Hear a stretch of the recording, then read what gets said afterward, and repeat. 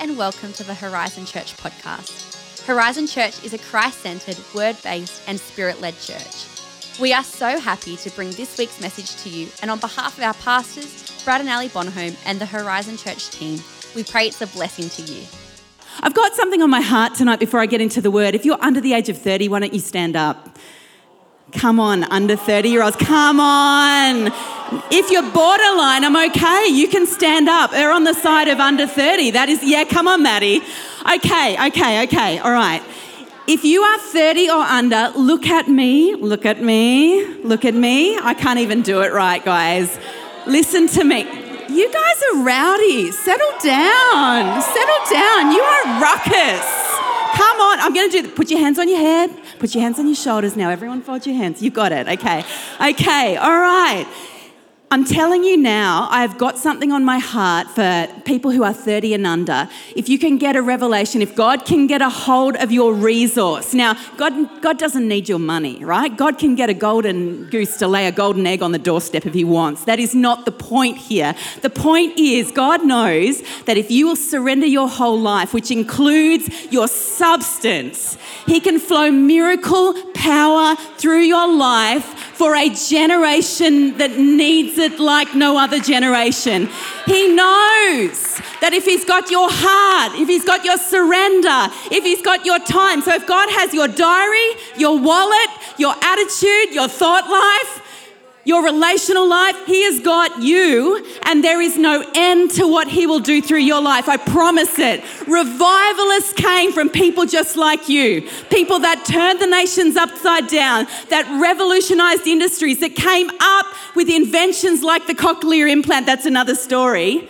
Came from people just like you, ordinary people that surrendered. So why don't you lift your hands? I want to pray especially over you, over to everyone. You can receive it too, right? God, I thank you that there is a special anointing in this room for 30 and under, God, to get a fresh revelation, God. For the first time, I see first-time givers. There's someone here and you're like, God, could you even use me in this area? I'm a baby in Jesus. And I'm saying, you know what? He will use whomever will say yes, right? He will use whomever will say yes. And so I thank you for an anointing to hear from you, Holy Spirit. Not an arm twist, not somebody else's pressure, not any of that, God. I just pray we'd make time and room for you this week to hear your voice. We would hear and perceive, see and obey. And Lord, we would get into the slipstream of what you are doing in the world right now, God, not because we're amazing and we are, but because we are surrendered. Why don't you say to God, I am surrendered. Take control. God, take control. Use my life. In Jesus' name, amen. Grab a seat. Love you guys. Grab a seat. Alex is eternally youthful, okay? She is never going to age. We're all going to see her in her 60s and go, she's got eternal youth. All right. Stop being ruckus. You will distract me. I'm highly distractible, but I'm focused because I've got a word. Now, I love watching reruns of, and you may not know it, you're going to laugh at me, Fixer Upper. Yeah, come on. I'm cool. Talia watches it automatically. I'm good. I love Fixer Upper. It's like a Texan version of The Block. And they don't run the episodes much anymore. I just watch the reruns if I can't sleep. And I've prayed. If I've tested, Holy Spirit, have you woken me up? And I watch Fixer Upper. I like them, I find them interesting, but they scare me. Fixer Uppers scare me. In fact, when Andrew and I bought our house, I prayed that scripture from Proverbs that says, the blessing of the Lord enriches your life and there's no labour attached. I'm like, God, I don't want labour in this house, no renovation, no nothing. I'm just not up for it. We've got 2 little kids and we're working, we're not doing it. It scares me. But I had my first foray into a fixer-upper, and it was a Kmart cubby house hack. It's a fixer-upper, guys. I bought paint, right? And so I assembled this thing for my kids, and I've got 2 little boys, and I asked them, what do you want as a cubby house? And they wanted a fire station, right? So I got the Pinterest board happening, and this is going to be the best dang fire station that's ever been, and I'm going to do my Kmart hack. And Bunnings Day came. And so I go up to Bunnings and I stand at the paint chips, ready to do the colours of the firehouse. And I am, instead of purchasing the red was not popping for me, guys.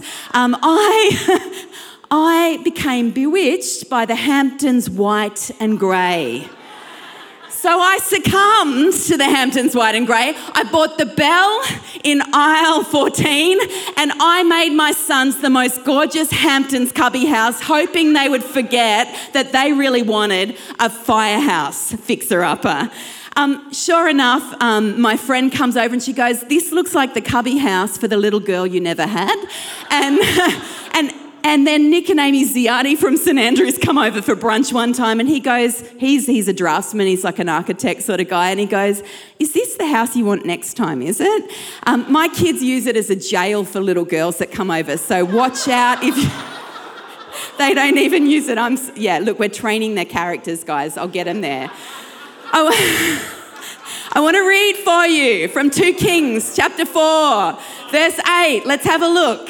It's a story. It is the grandest fixer-upper you've ever seen, and it's the kind of fixer-upper that changed a region, all right? So one day Elisha went to Shunem, and a well-to-do woman, she was rich. God uses rich and poor, middle class, you name it, right? Because the chapters before was a not wealthy woman, and he uses women and men who urged him to stay for a meal. So whenever he came by, he stopped there to eat. She said to her husband, because she was the neck that turned the head, right?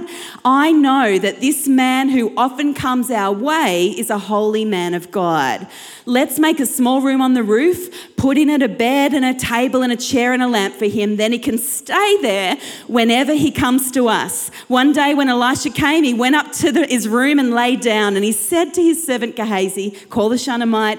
So he called her and she stood before him. Elisha said to him, "Tell her, you have gone to all this trouble for us. Now what can be done for you? Can we speak on your behalf to the king or the commander of the army?" She replied, "I have a home among my people, i.e., I'm being taken care of. I've got extended family. I'm looked after well." "What can be done for her?" Elijah asked. It's like when you ask a friend, "What can I buy for the other friend? What do they secretly want that I don't know about?" And Gehazi said, "She has no son and her husband is old." Then Elisha said, "Call her." So he called her and she stood in the doorway. "About this time next year," Elisha said, "you will hold a son in your arms. This time next year, you're going to hold a miracle in your arms." "No, my lord," she objected. "Please, man of God, don't mislead your servant." But the woman became pregnant, and the next year, about the same time, she gave birth to a son, just as Elisha had told her. This is a story that of someone who did a fixer-upper around the presence of God. Okay, now it's Old Testament, but go with the typology. She decided that I have seen with my eyes, I perceive with my heart that God is moving in my region, and therefore I must surrender my agenda to the way God is moving in this area, because if I can build my house, my life, my agenda, my priorities, if I can give to house a move of God, then not only me and my family, but this region will be affected by an outpouring. She saw and she gave. Because you can imagine there was resources that went into that. She was well-to-do, but the house needed a renovation. Have you ever felt like maybe the Holy Spirit's pressing on your heart? I need you to renovate something in your life. I need to do a little chiropractic adjustment on your budget. It doesn't reflect my kingdom. I need to do something in your heart in an area to bring a shift so that you're open to my priorities. I don't want something in your heart to be a blockage to the blessing that I want to pour out on you and the region that you live in. She saw the time she was in, because it was no great economic time in that history, by the way, of Shunem. It was actually pretty poxy time in history. War, famine, drought, all sorts of things. Sounds like 21st century world, right? Sounds very similar to what we live in. Also, she observed Elisha's travel plans, that he's traveling up and down, up and down. He's catching the Greyhound bus back to his home. And if I just make a room, if I renovate my house according to the priorities of God in this region, he will stay a little longer and God can move a little freer in this area. She actually saw saw what God could do. And when she saw how God was moving, she recognized that God had put seed in her hand. Yes, she was wealthy. Yes, she had a house. And she goes, God, I don't despise the fact that I'm wealthy. Thank you, Lord, that you've given me this, but let me use it for your kingdom. Let me use the seed that you've given me to actually renovate my house to house a move of God. It was seed, and she built it. She built something around what God was saying. She could have shaped it around what she didn't have. I don't have a son. I'm going to shape a nursery. She could have shaped what she wanted. I like what I've got, but I want bigger. I want to go better. I want to do this first, and then we'll talk about what we can do for profits, right? She could have shaped it around a sense of pressure and competition. There is somebody down the road that has something bigger and better. Their car looks bigger. Now, God's got no issue with stuff. What God has a sadness over is when our heart is not building our life around God's priorities. Well, she initiated a generous plan. It's an interesting interaction between the husband and the wife. First, the wife hears God. First, the wife is stirred. It may be different in different families. And can I encourage you that as we go into this vision offering, if you are a married person, can you talk to your spouse? Can you get something in your heart? Can you come together in unity and do something together to sow seed? If you're a single person, go to God. Maybe share with your leader or your life group, process it together in faith. But that's what she did. And sure enough, she built something that housed a move of God. The Holy Spirit is always moving. Chris said the Holy Spirit's always speaking, and I 100% agree. It is, let he who has ears, let him hear what the Spirit of the Lord is saying. He's always speaking. So tonight, real quick before we pray for some people, because I reckon God's going to do some real beautiful things in hearts tonight, I want to talk about 3 ways that you can approach this give. Really, 3 ways that you can build your life. Right? Three really different alternatives. I like options and alternatives, and there really is 3 ways when it comes to approaching the vision offering that you could. And the first one is you can build your life on facts. You can build your life on facts. Now, facts aren't bad, by the way. God has given you a beautiful, rational mind. Part of the way you bear the image of God is that you're a thinking human being, right? You weigh up the evidence and you consider the evidence and you make good decisions. And as a responsible person and leader, I would counsel you to do that. But can I just say, you are also a spiritual being, and you are crafted by God to go beyond the facts to actually hear and perceive what God is doing. See, the woman saw that she is in troubled times. This region is in troubled times, but she perceived that God was moving. She saw that they were in a drought. She saw that there was lack, that there was war, that there was famine, but she perceived in her spirit, in her Noah. Your Noah. Who's got a Noah? All of you have a Noah, right? Your spirit, not Noah, the person, right? Everyone inside of you, because you bear the image of God, you have the ability to hear the Spirit of God. Some of you are going to hear him for the first time tonight, and it's going to be amazing. He's going to whisper to you, stir you. That's God speaking. See, there is a difference between seeing and perceiving, right? There's seeing, you can see the facts, right? But perceiving is actually understanding at a spiritual level what God is doing. It says in Mark 4:12, they may be ever seeing but never perceiving, that you can actually see with your eyes stuff, but never really perceive the heart and mind of God on a matter, hearing but never understanding. You are called to perceive and understand. You are called to have a sixth sense, if you like. You are called by God not just to see and hear and use your senses, but to actually activate your faith. Who wants to activate their faith tonight? To see and perceive. You know, on every major decision I've had in my life, It's been seeing and perceiving. When I left the education system, and this may not be your story, God may keep you in industry to be the most powerful prophetic voice for him right there in the marketplace. My particular call was God called me out of education and into local church ministry. I knew God was saying in my last year of teaching, it's time to resign and move into ministry. I'm about to open something up for you. There was nothing to see when I resigned. That came because I perceived that God was moving. I acted in obedience, and then I saw on the other end the opportunity that God gave. The purchase of my first property was not a see. I had nothing to see. I was in ministry. I'd saved some. I had no particular way of getting a property, but God had spoken to me. Start dreaming the dream. Start being in it and walking in it and smelling it. And when the opportunity came, he's like, this is the one. Do it. When it came to marrying my husband, and probably more correctly, who not to marry before it, right? It was a seeing, but beyond that, perceiving that God was showing me together we can build something for his kingdom. There was a perceiving. God always has something to say. Your natural faculties may be working, but I want to ask you a question tonight. Is your heart alive to what God may be saying to you right now? Is your heart alive to what he may be saying to you about surrendering to him in the area of giving and generosity? So you can live by facts. It's okay. But it's not the full measure of what the Holy Spirit has for you. Secondly, you can build in fear.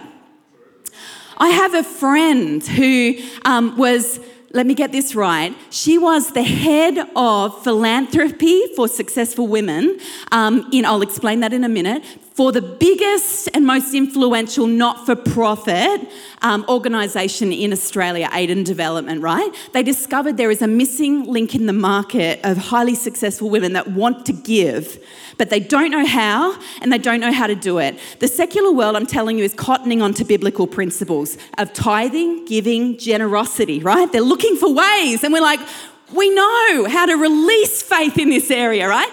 And when she began her role to unlock these successful women and really put them on a path of great blessing in this area, she did some research, and she discovered a piece of research that said it was 49%, almost 50% of successful corporate women fear losing it all and becoming homeless. And so phenomenal was this thing. And so therefore they don't give. They want to give. They desire to give. They want to unlock that generosity and see the world change. But the thing that was holding them back was fear. Fear of the unknown. What if I give and I lose it all and I become a bag lady homeless? Now don't laugh.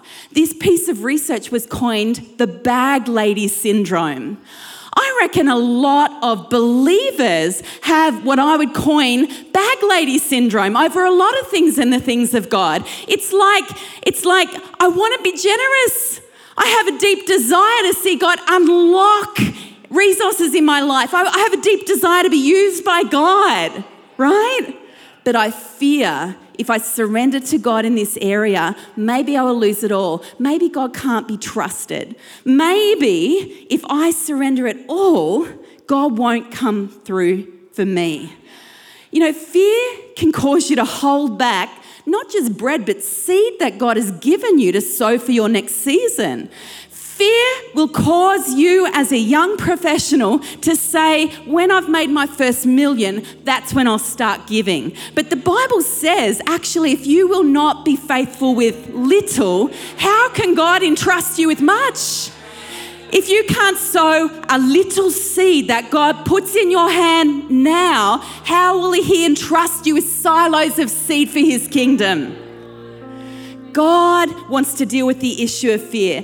Do you know, when I was praying over this word, the image that I felt impressed on my spirit is, it's like people's hearts from the last season or childhood or whatever they've been healed, but there's scar tissue. And the scar tissue is fear. It's like there's a healing that's taken place. But often what happens with scar tissue, if someone's a burns victim or whatever, is the scar tissue constricts. It may be healed. The infection may be gone. But the scar tissue holds you at a certain point. There's no mobility in it. There's no elasticity. There's no ability to stretch and be stretched. There's no possibility in it. You are restricted.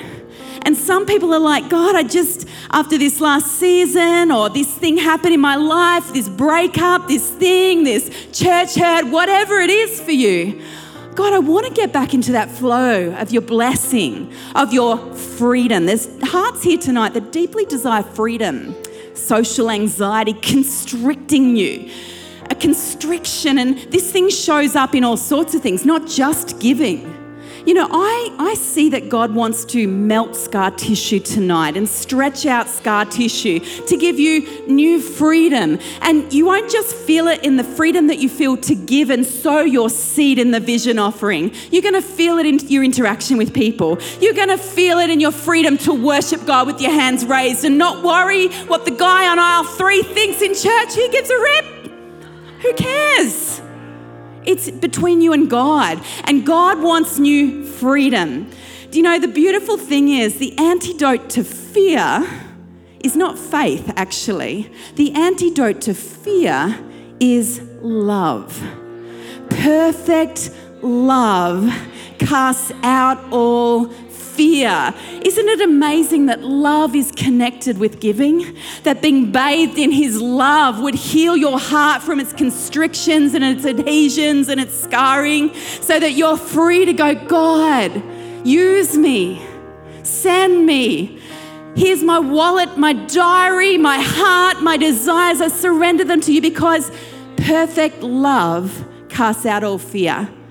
Do you know, perfect love in it too is a trust. When I know someone loves me perfectly, I trust them.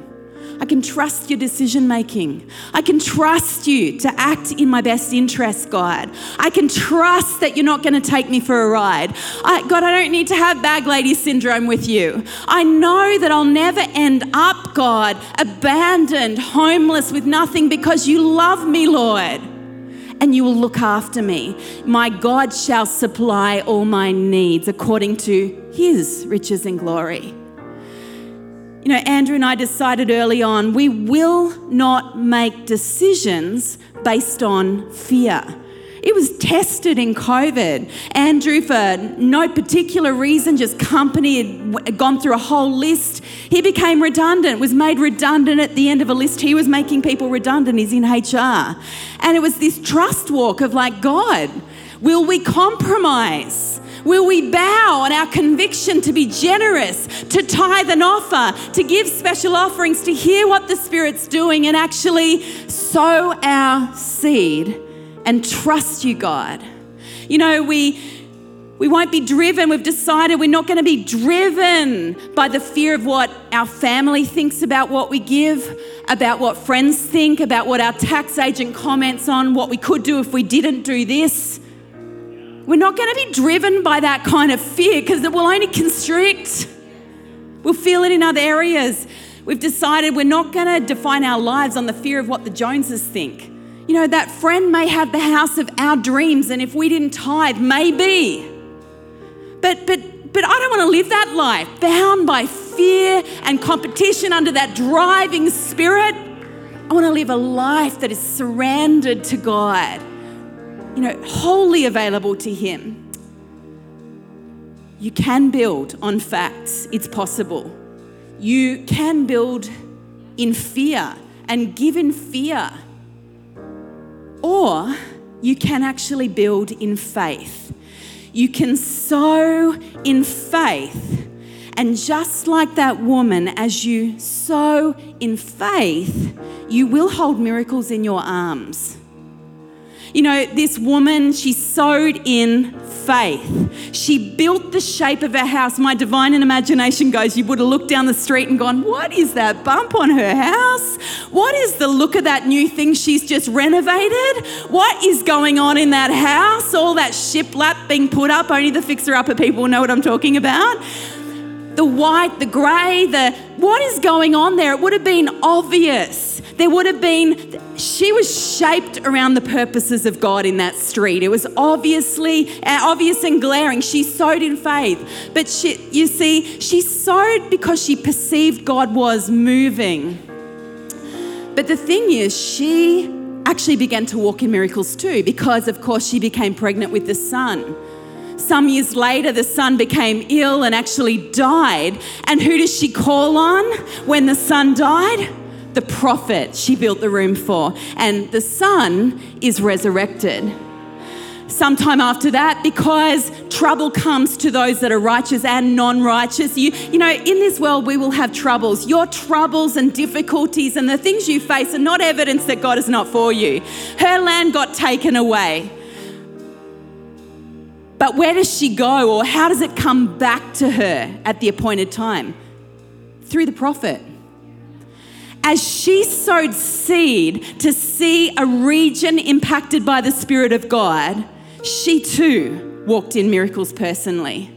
Do you know God is a wonderful economist? You know, I can honestly say I am sowing for a generation.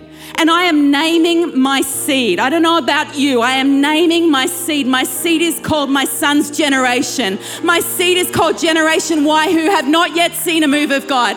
My seed is called signs and wonders and miracles.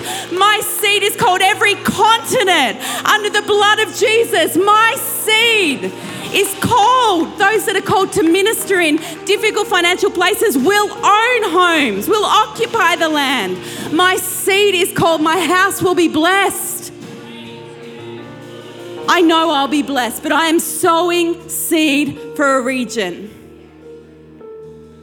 Can I say to you, if you at 18, 30, 25, 55, 80 will posture your life in surrender to God against the spirit of this age that is consumptive. You eat the bread and the seed and you steal some more of your friends and you eat that too.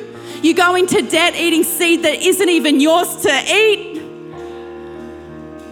Or you can surrender your life, posture your life in surrender to the God of the universe and allow your obedience and your surrender, allow your house, your life to be built around Him.